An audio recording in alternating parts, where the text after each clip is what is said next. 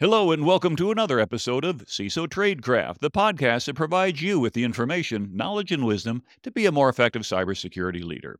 I'm your host, G. Mark Hardy, and today I've got a special guest today, Kevin Fiscus, who's been with us before. If you have good memory, you'll remember that he was with us in episode number 43 on cyber deception. Well, Kevin's been doing a lot more thinking since then. He's got some wonderful ideas that I'd like to share with you. So, Kevin, welcome to the show. Thank you, G. Mark. I appreciate it. I guess this time people have to suffer with looking at me in addition to just hearing me. So hopefully that won't drive everybody away. And that's a good point. So if you're listening to us on our podcast, remember, we have a YouTube channel. Don't forget to subscribe to YouTube. It makes sure that our numbers get up so we can get a little bit more control over our videos. And if you're listening to us on your favorite podcast channel, please continue to do so. But a like here and there would help us out a little bit because it helps us reach other listeners as well. So Kevin, we worked together for almost a decade as SANS instructors, and so we go back a long ways, but you've been doing a lot of stuff. Tell me a little bit more about maybe your background and what you're doing now. Just a brief overview. I've been in the IT industry since 1990. Started off doing mainframe operations for the U.S. Air Force. So I got to spend some time in Misawa Air Base, Japan, and that was a lot of fun. And got out of the Air Force and spent time doing a variety of very strange things like trying to sell knockoff perfume and overly expensive vacuum cleaners, but ultimately ended up getting back into IT for a while, did kind of generalized IT stuff for a number of years, being the computer guy for a couple of small businesses. But then ultimately in early 2001, I want to say, really shifted my focus to information security. And I've been working as an information security consultant for a number of value-added resellers, deploying security technologies, but then also doing security consulting work. And that's really what I've been focusing on, is trying to help organizations, first of all, understand where their security program is today. Like what does it look like for real today? And then, in all honesty, many organizations already kind of know, but they have difficulty in prioritizing the decisions that they need to make, right? We see all these problems. We're overloaded with vulnerabilities and new threats and new technologies and user errors. Where should we focus? So I've spent a lot of time over the last, let's say, 10 to 15 years, really focusing on trying to help organizations understand where the strengths of their security program are, where the weaknesses of their security program are, and then trying to help prioritize what should be done next, whether that be identifying the low-hanging fruit or more of the strategic type of things. And as part of that, I've kind of self-analyzed. I've taken a lot of time going, we've got a problem when it comes to security. Right? All of the metrics that are out there in terms of things like dwell time and cost of data breach and all this show that the bad guys, by and large, are winning in a lot of ways. It's not universal, but they are winning in a lot of ways. And one of the biggest areas that I've seen is that bad guys compromise our networks and stay on there far too long before we manage to detect them. So I started going down that trail of, well, why is this the case? And what do we need to do to solve that problem for real? And oddly enough, have recently come across what to me are startling revelations of, wait a minute, we might be doing some things substantially wrong. We might actually even have some of the wrong goals. And so that's kind of what I've been working on recently. Now, that's rather interesting. I think let's unpack some of that. So for CISOs, we have to deal with A, what do we have today in our environment? B, what are the bad guys doing? And then C, what do we need to do in the future? It says that you're looking at a lot of that. Well, one of the things, let's start out and with the idea about the attackers and being in there and things such as that. And so in our discussion previously, you'd mentioned about things like the Ponemon cost. So Larry Ponemon's study last year identified that the average time to identify a breach is 207 days, but FireEye's Mandiant trends, now of course Mandiant is no longer FireEye, so the median dwell time is 28 days. So let's unpack that a little bit. Of course, 28 days, but 207 days to breach it. So there's a pretty good chance that either the bad guys have been in there, done what they were going to do, taken their actions and kicked out. But then how long does it take for these attackers to actually break out and start doing damage? Yeah, so it's kind of interesting when we look at when you contrast the Mandiant M Trends report and the Ponemon Institute Cost of a Data Breach report, you have wildly different numbers, right? Dwell time of 28 days versus 207 days. I am not a statistician.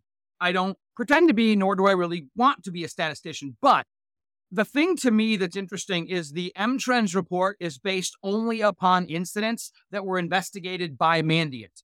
And my general anecdotal evidence is that organizations that contract with FireEye/Mandiant tend to be more robust with respect to their overall security program. So we can look at the M-Trends number almost as the, maybe not the best case, but the better case. Whereas the Ponemon study just studies hundreds of organizations in over a dozen verticals across the globe, I think that represents more of the average case. So the way that I tend to kind of distill it down is that regardless as to what study you look at, the amount of time that bad guys remain on our networks can be measured in weeks to months, or at least the time before they're initially detected. Now, what's really scary about that is if you look, for example, just recently, the CrowdStrike Global Threat Report just came out for 2023. They show what's called the average breakout time, and that's defined as the time between initial access and lateral movement. So it's the time that the bad guy instills themselves in our networks, elevates their permissions, and then starts moving. 84 minutes is the average breakout time.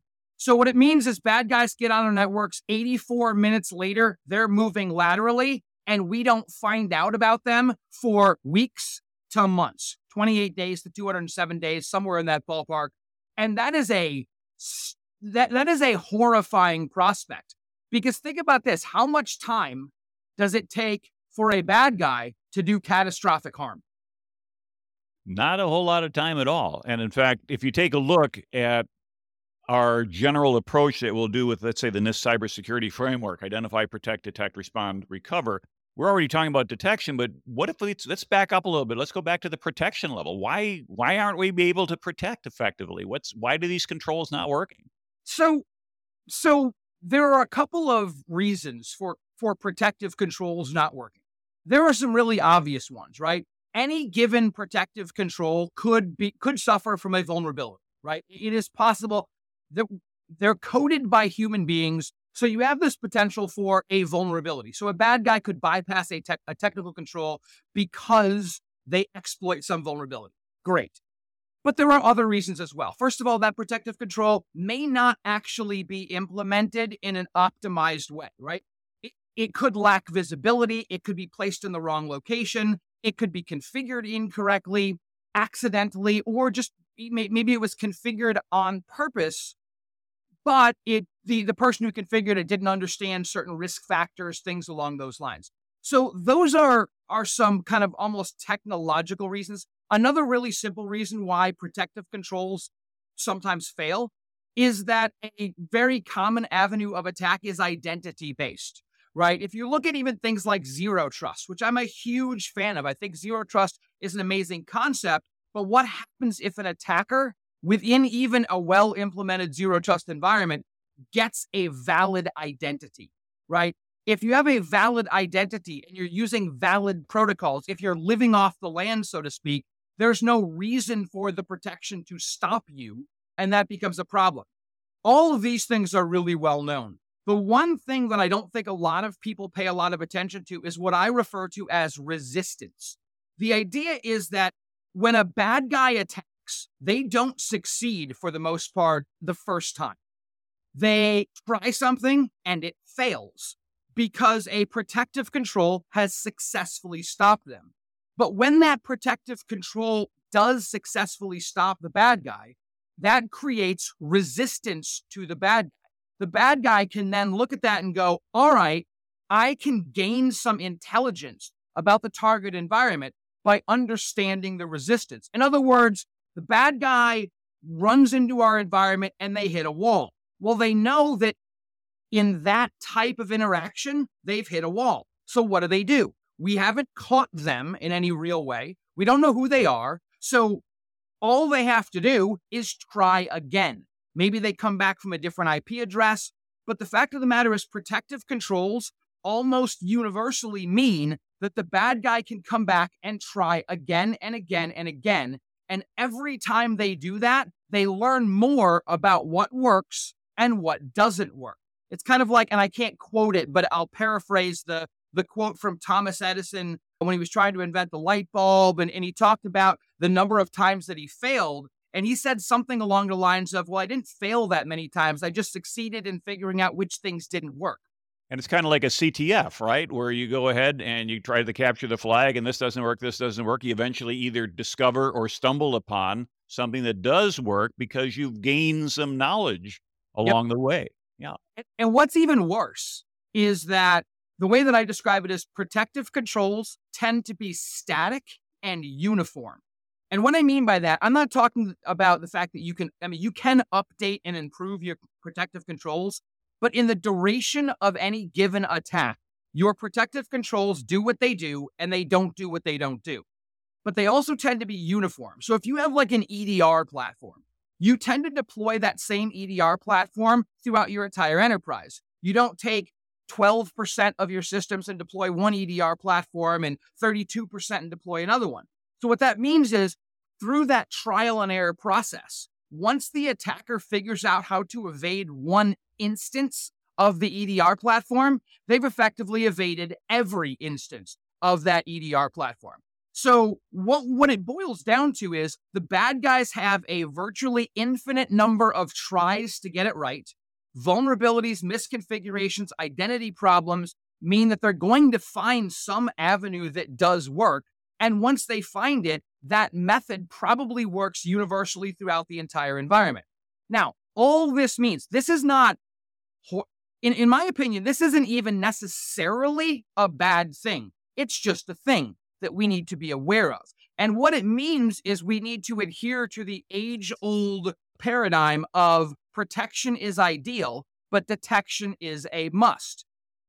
We can't rely exclusively on protective controls to work for all the reasons we've talked about here and probably others. So we have to be able to effectively and rapidly detect bad guys on our network so that we can mount an effective response in a timely manner so that we don't suffer the cost of that breach.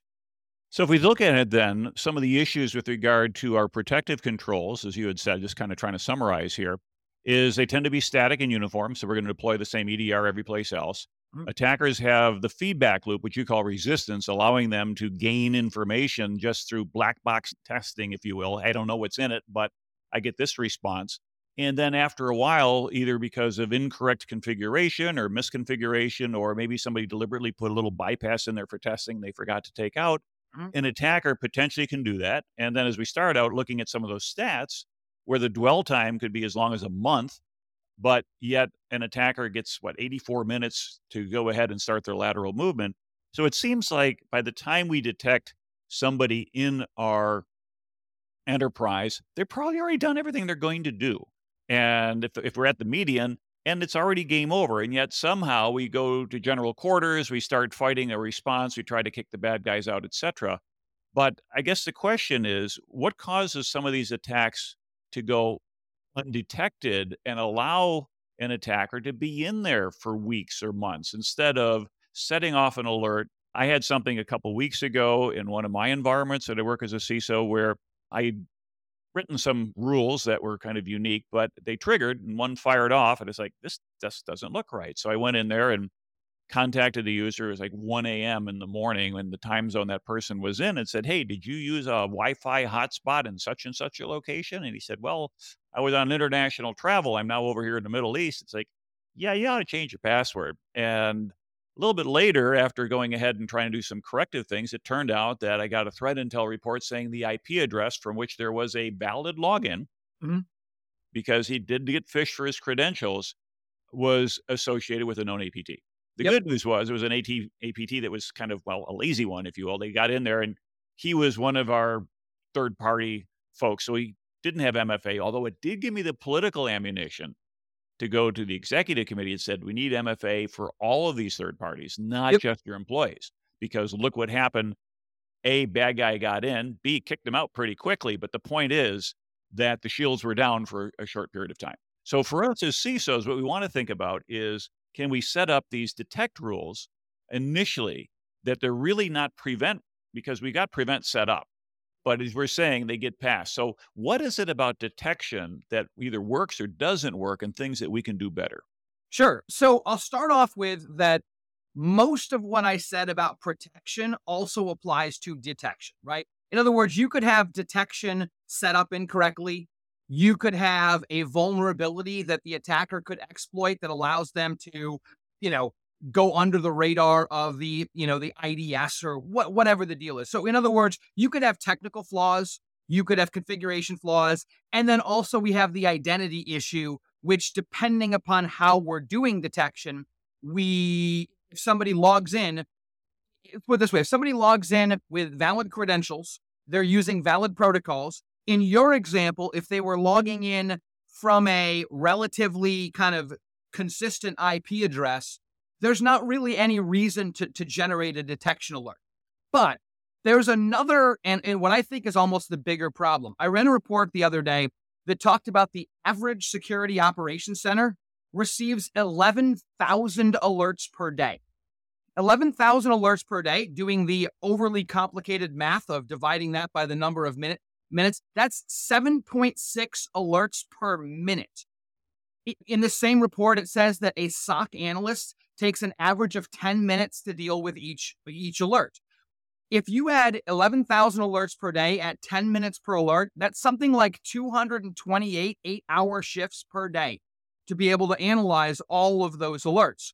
So the idea is that even when our detective controls do actually generate an alert, in many cases, it gets lost in the noise of all of the other alerts that are being generated. So you have this issue of another thing that I read a study where it talks about, and I've seen various statistics, but false positives, an alert that wasn't actually anything bad. I've seen some studies that show on average 1 out of 3 alerts is a false positive. And I've seen some that say even more than that. So the idea is that we can miss a lot of things either due to the attacker exploiting some vulnerability or some issue, or because of misconfiguration. Think about a lot of monitoring is done at the perimeter, but we don't see what's happening on our internal network, those kinds of things. So that said, we also generate a lot of false positives.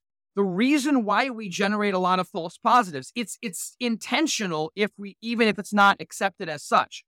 The idea is when we're tuning our detection capabilities, not just a specific technology, but overall, we generally have to make some decisions. Would we rather have every alert pops up be a real thing, but potentially miss a whole bunch of things?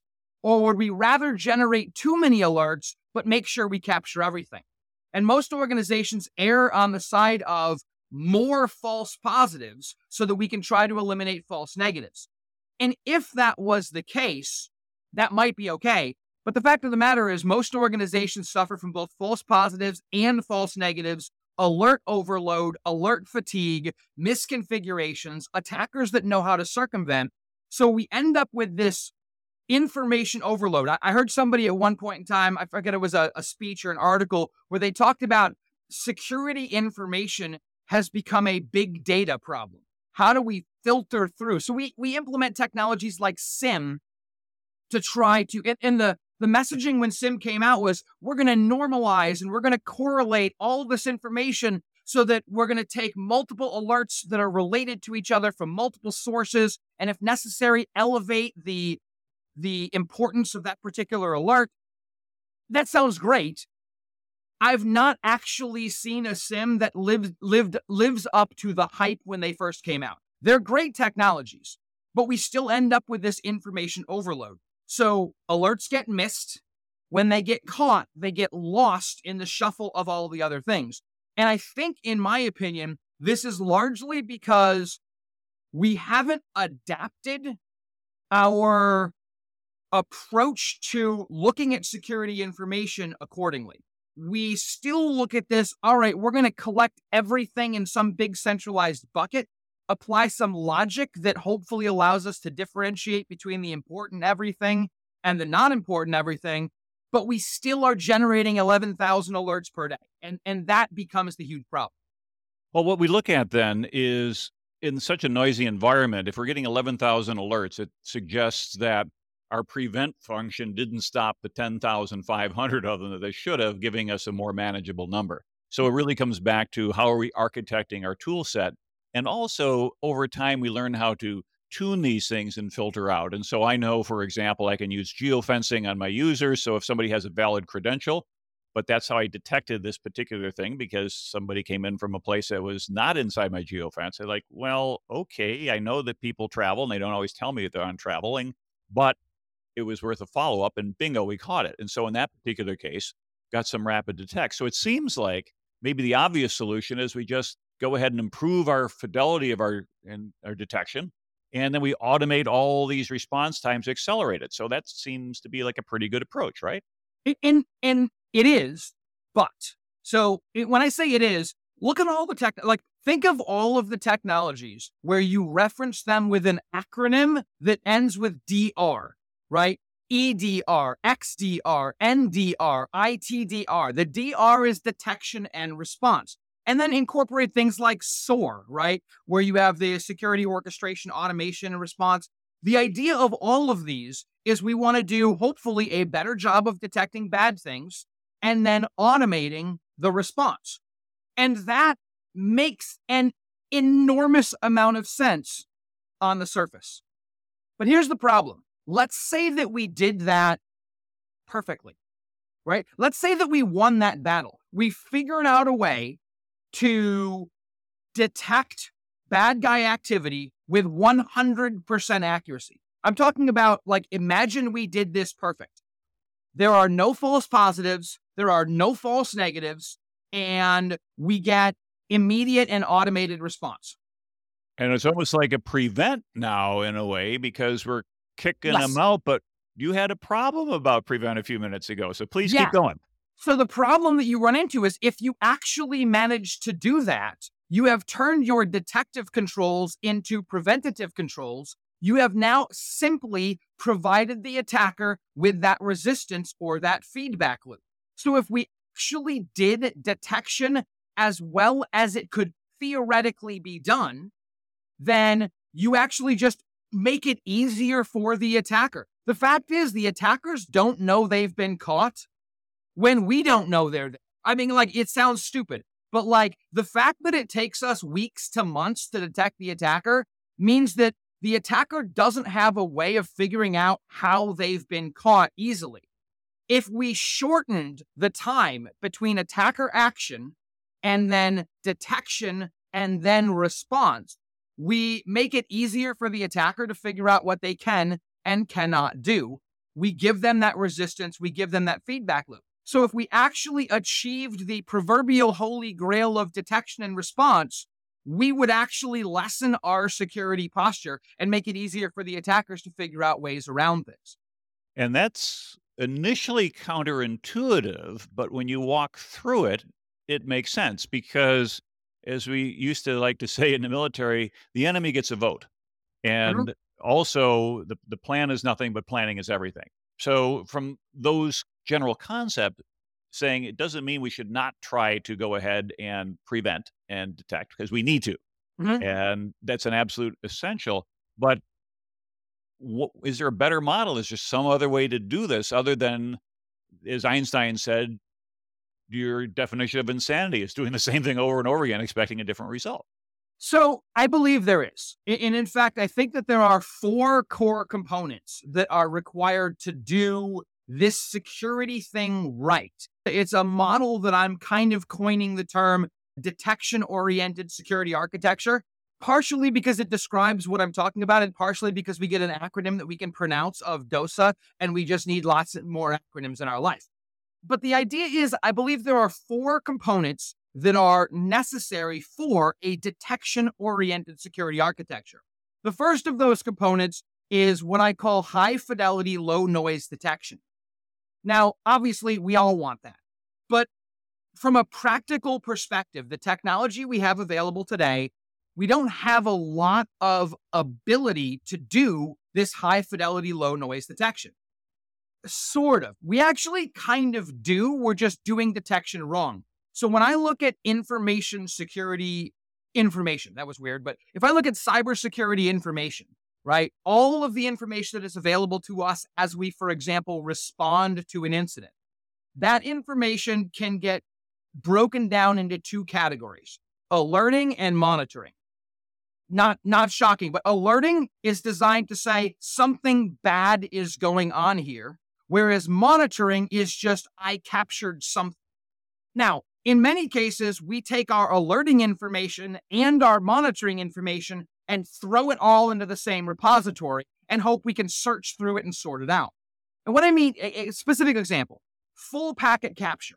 Full packet capture is a great thing to do if you want to do investigations. But full packet capture never tells you something's wrong. It just says I captured stuff. Network monitoring solutions, the majority of system and device logs fall into this category of contextual information. We want it if we need to investigate, but it doesn't tell us anything necessarily proactively. Then we look at alerting information, and we see things like IDS, we see things like UEBA, User and Entity Behavioral Analytics, we see certain aspects of endpoint protection, so on and so forth. These are things that make the red lights flash and say something bad is going on. So the first thing that I think we need to do is intentionally differentiate between those two types of information. Now, the way that I like to describe it, because it's clearer, is to say, take your monitoring information and put it into one repository, and then take your alerting information and put it in a different repository. You don't need to put it in two different repositories as long as you label it or tag it. I don't really care, but differentiate clearly between monitoring and alerting. But the next step, and this is what I don't think a lot of people are doing, what I want to do is I want to take, within the context of alerting, I want to differentiate between high fidelity and low fidelity alerts. What I basically mean, statistics as an example, if an alert is 90, 95 or higher % likely to be real, that's high fidelity. Mm-hmm. If an alert is subject to false positives, if it could be just noise, it's not high fidelity. So what I'm saying is what we also need to do is then separate our alerting. We want to take all of the high fidelity alerts and send them to a different repository, or at least label them or tag them accordingly. I want those alerts to be ones where if it goes off, you know there is a problem. Now, because those alerts are so specific, so focused, so high fidelity, you're going to miss things. In other words, I'm saying that the high fidelity errs on the side of we want to eliminate false positives. I'm okay with false negatives in that bucket because we have the other bucket, the low fidelity alerts, that get treated how we have always treated those alerts. So the idea is have some ability to say, if this alarm goes off, it's definitely bad. We have a lot of other alarms that are going off that might need to be investigated and analyzed and all that. But if this alarm goes off, it's really, really bad. And what this gives organizations, think about a typical organization, right? 24/7 monitoring is expensive. Now, you might be a large organization that can fill your own SOC. You might hire a managed security service provider that does 24/7 monitoring, but there's still a price tag.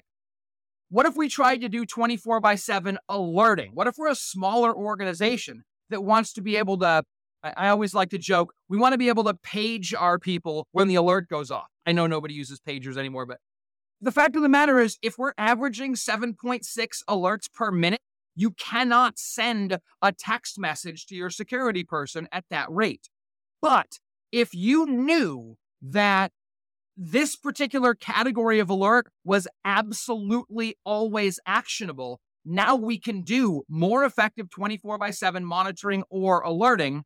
We can get somebody involved much more quickly and do so while reducing costs. That's not to say we don't need to look at the low fidelity stuff, but it says that if we change our view on that, we get a much higher fidelity thing. So that's one step, but I'll pause because you seem like you're intrigued.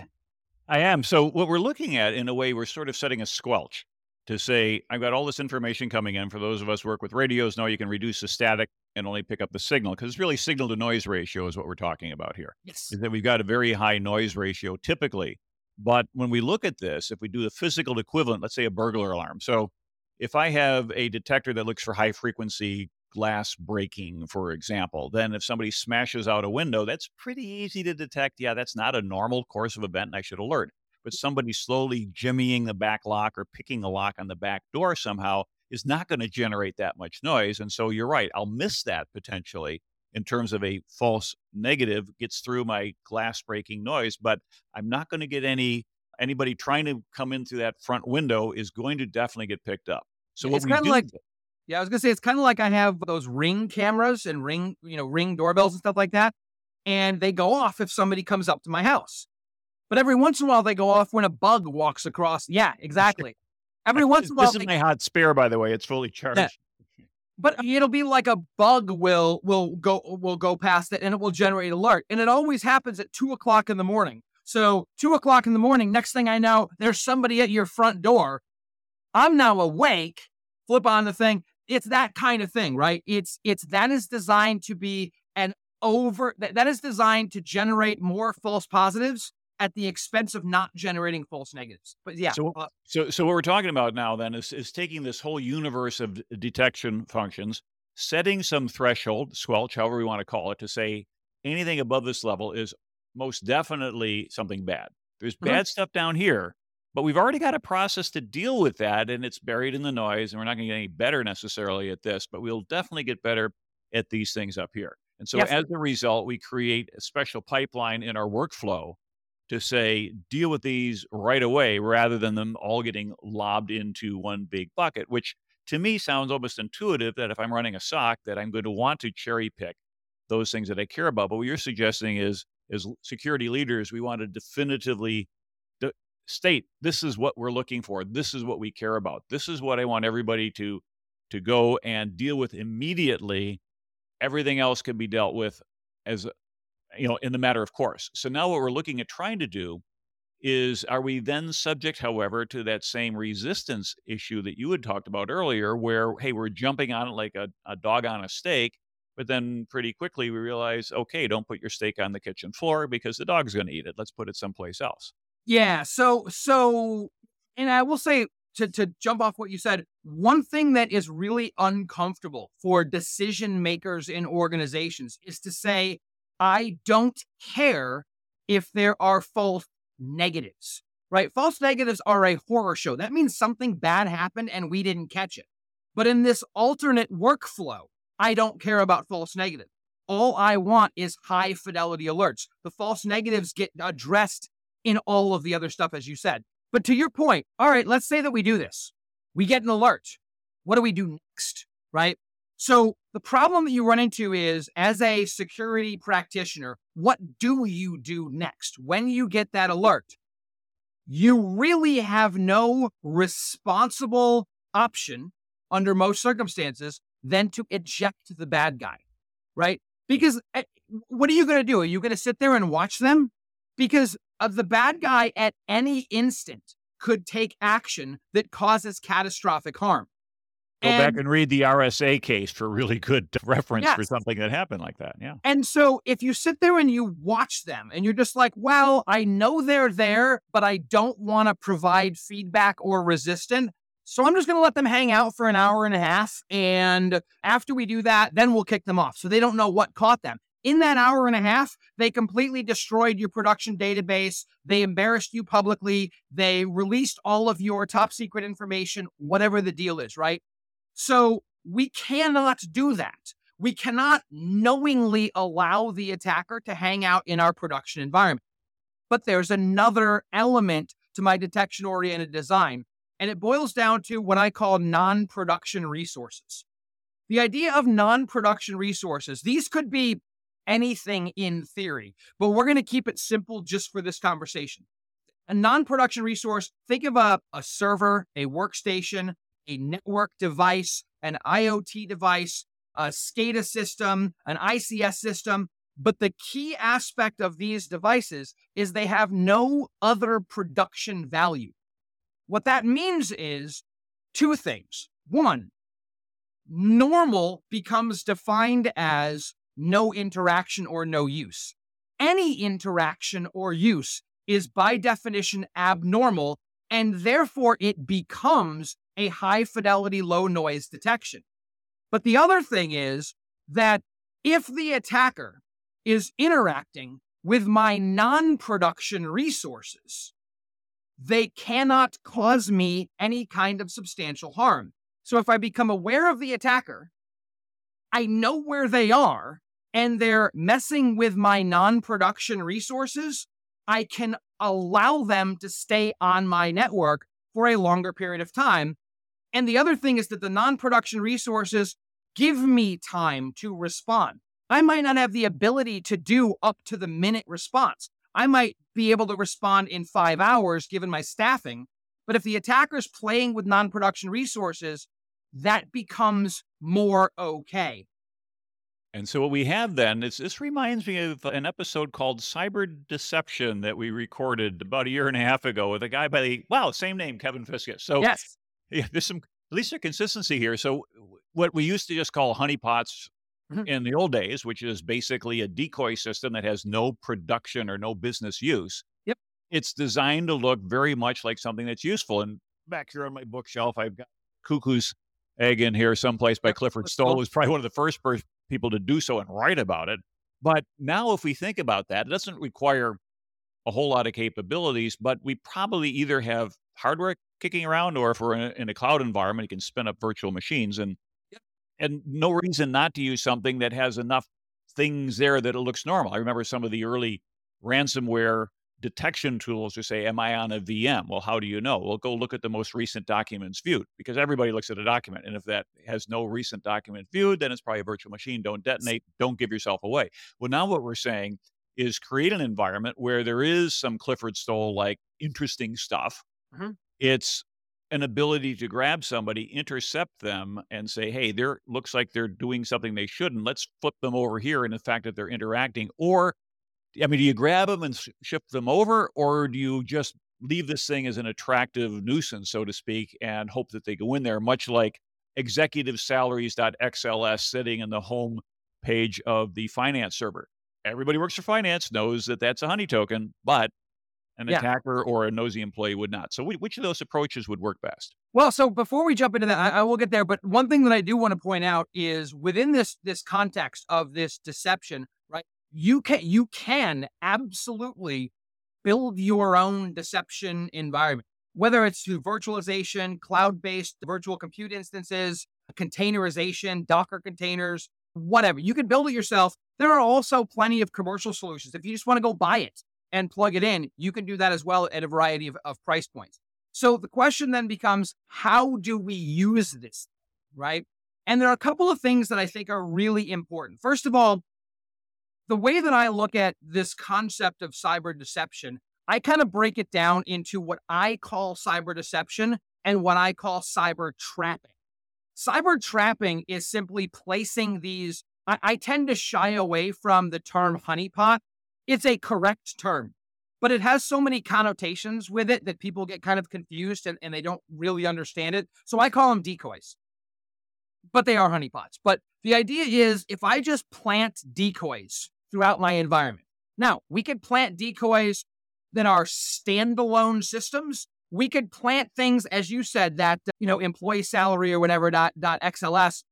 We could plant what I typically refer to as baits, which we put on production systems that would generate an alert. That is what I would refer to as cyber trapping. And we're kind of looking at it as let's lay down a field of landmines and hope somebody steps on one.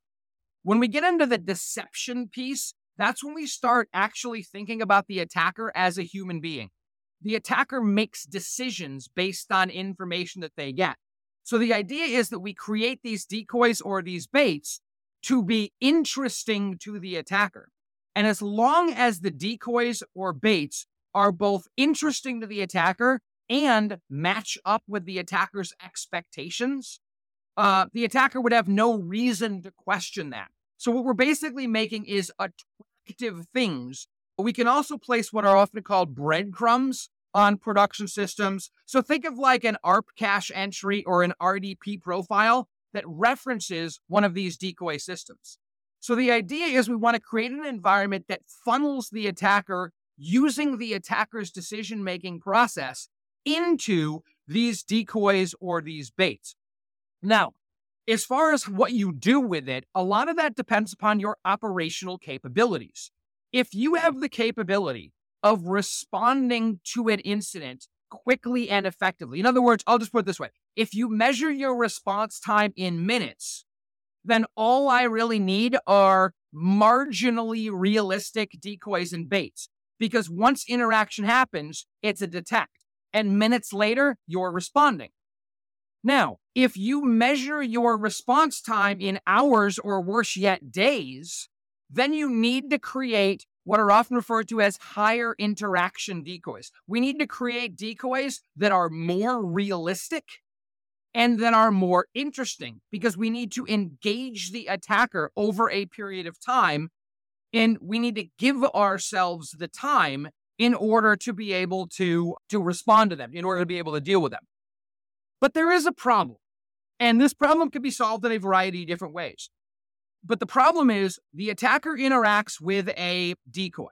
To your point, go look at the most recently opened documents, or look at the web browser cache, or look at the ARP cache, or look at the DNS cache, or even look at file system timestamps. If nobody's actually been using this decoy, it's going to be obvious to an aware and experienced attacker.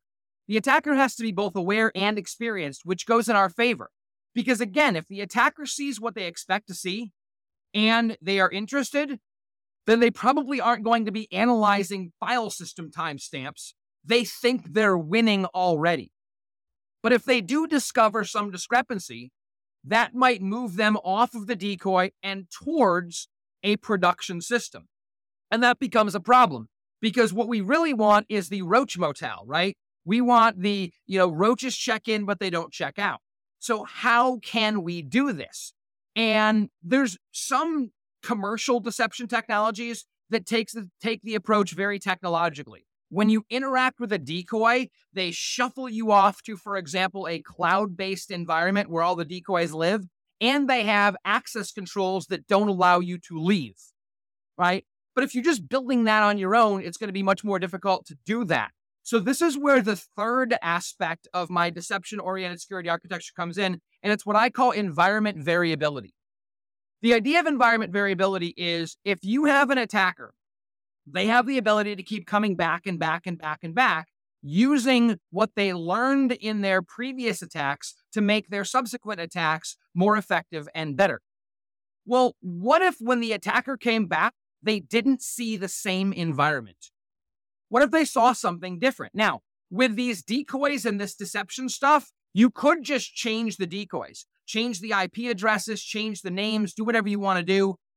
At least the decoys will now look different. And because the attacker doesn't really know which was a decoy and which was production, that can add a lot of confusion and uncertainty on the part of the attacker, which could just make them go away.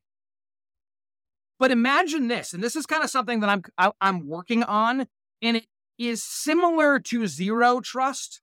But the idea is, imagine that once we get that high fidelity, low noise detect, we know there's a bad guy in the attacker. We know what IP address they're actively using.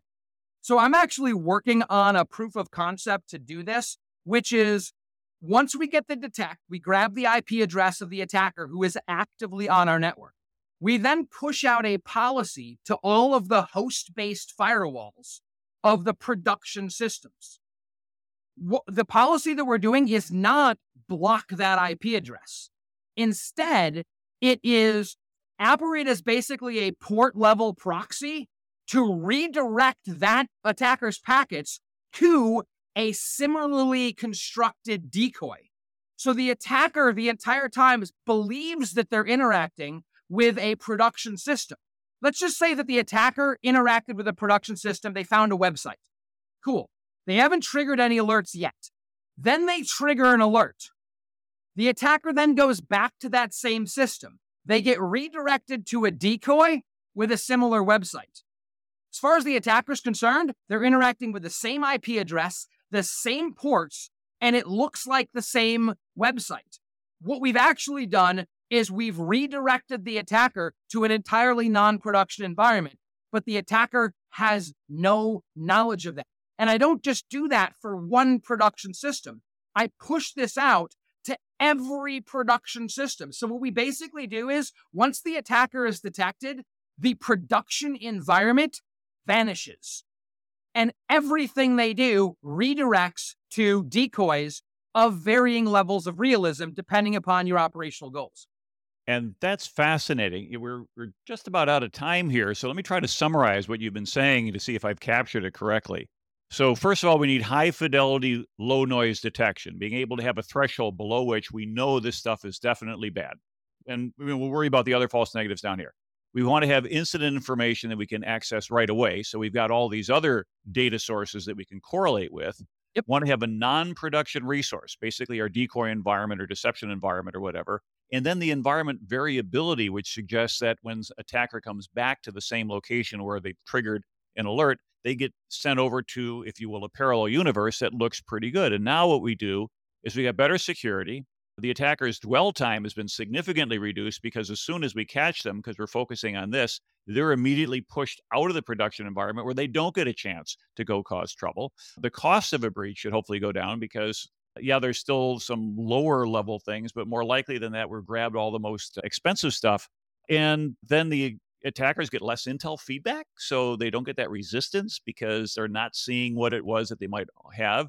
You've got better threat intelligence because now you know where the attackers are coming from. And at the same time, you're kind of blowing sunshine at your attackers. They're thinking that they're doing a great job when in fact they're not. Did I capture all that? Yes. And I think that that's the key piece. And the final point that I want to make is really that blowing sunshine thing, right? Every control that we could possibly implement could be detected and circumvented by attackers, right? I'm not saying that like the decoys and all that cannot be circumvented. I'm saying in order to circumvent the control, an attacker has to want to circumvent the control. They have to be aware of the control. And with utilizing this kind of deception and these non-production resources, we present the attacker with exactly what they expect. And not only what they expect, but what they desire. So the idea is the human being that is the attacker never gets the resistance that causes them to get suspicious or to try to circumvent. So it's not that this stuff cannot be circumvented. It's that the attacker never wants to. And that is a differentiating factor that no other security control that I've ever encountered could make the case. When the attacker never desires evasion, avoidance, or whatever, because they think they have won the entire time. And that's borderline magic. I love that. Hey, Kevin, if somebody wanted a little bit more information on your deception-oriented service or security architecture, how would they get in touch with you? Sure. So a couple things. I don't know if you guys can read the thing behind. So my company that's rolling this stuff out is called Deceptive Defense, deceptive-defense.com. And then you can also reach out to me at Fiscus, KFISCUS, at deceptive-defense.com. Also, another kind of, I haven't updated in a while, but I'm planning to. I've got a YouTube channel around cyber deception, and the YouTube channel name is Take Back the Advantage.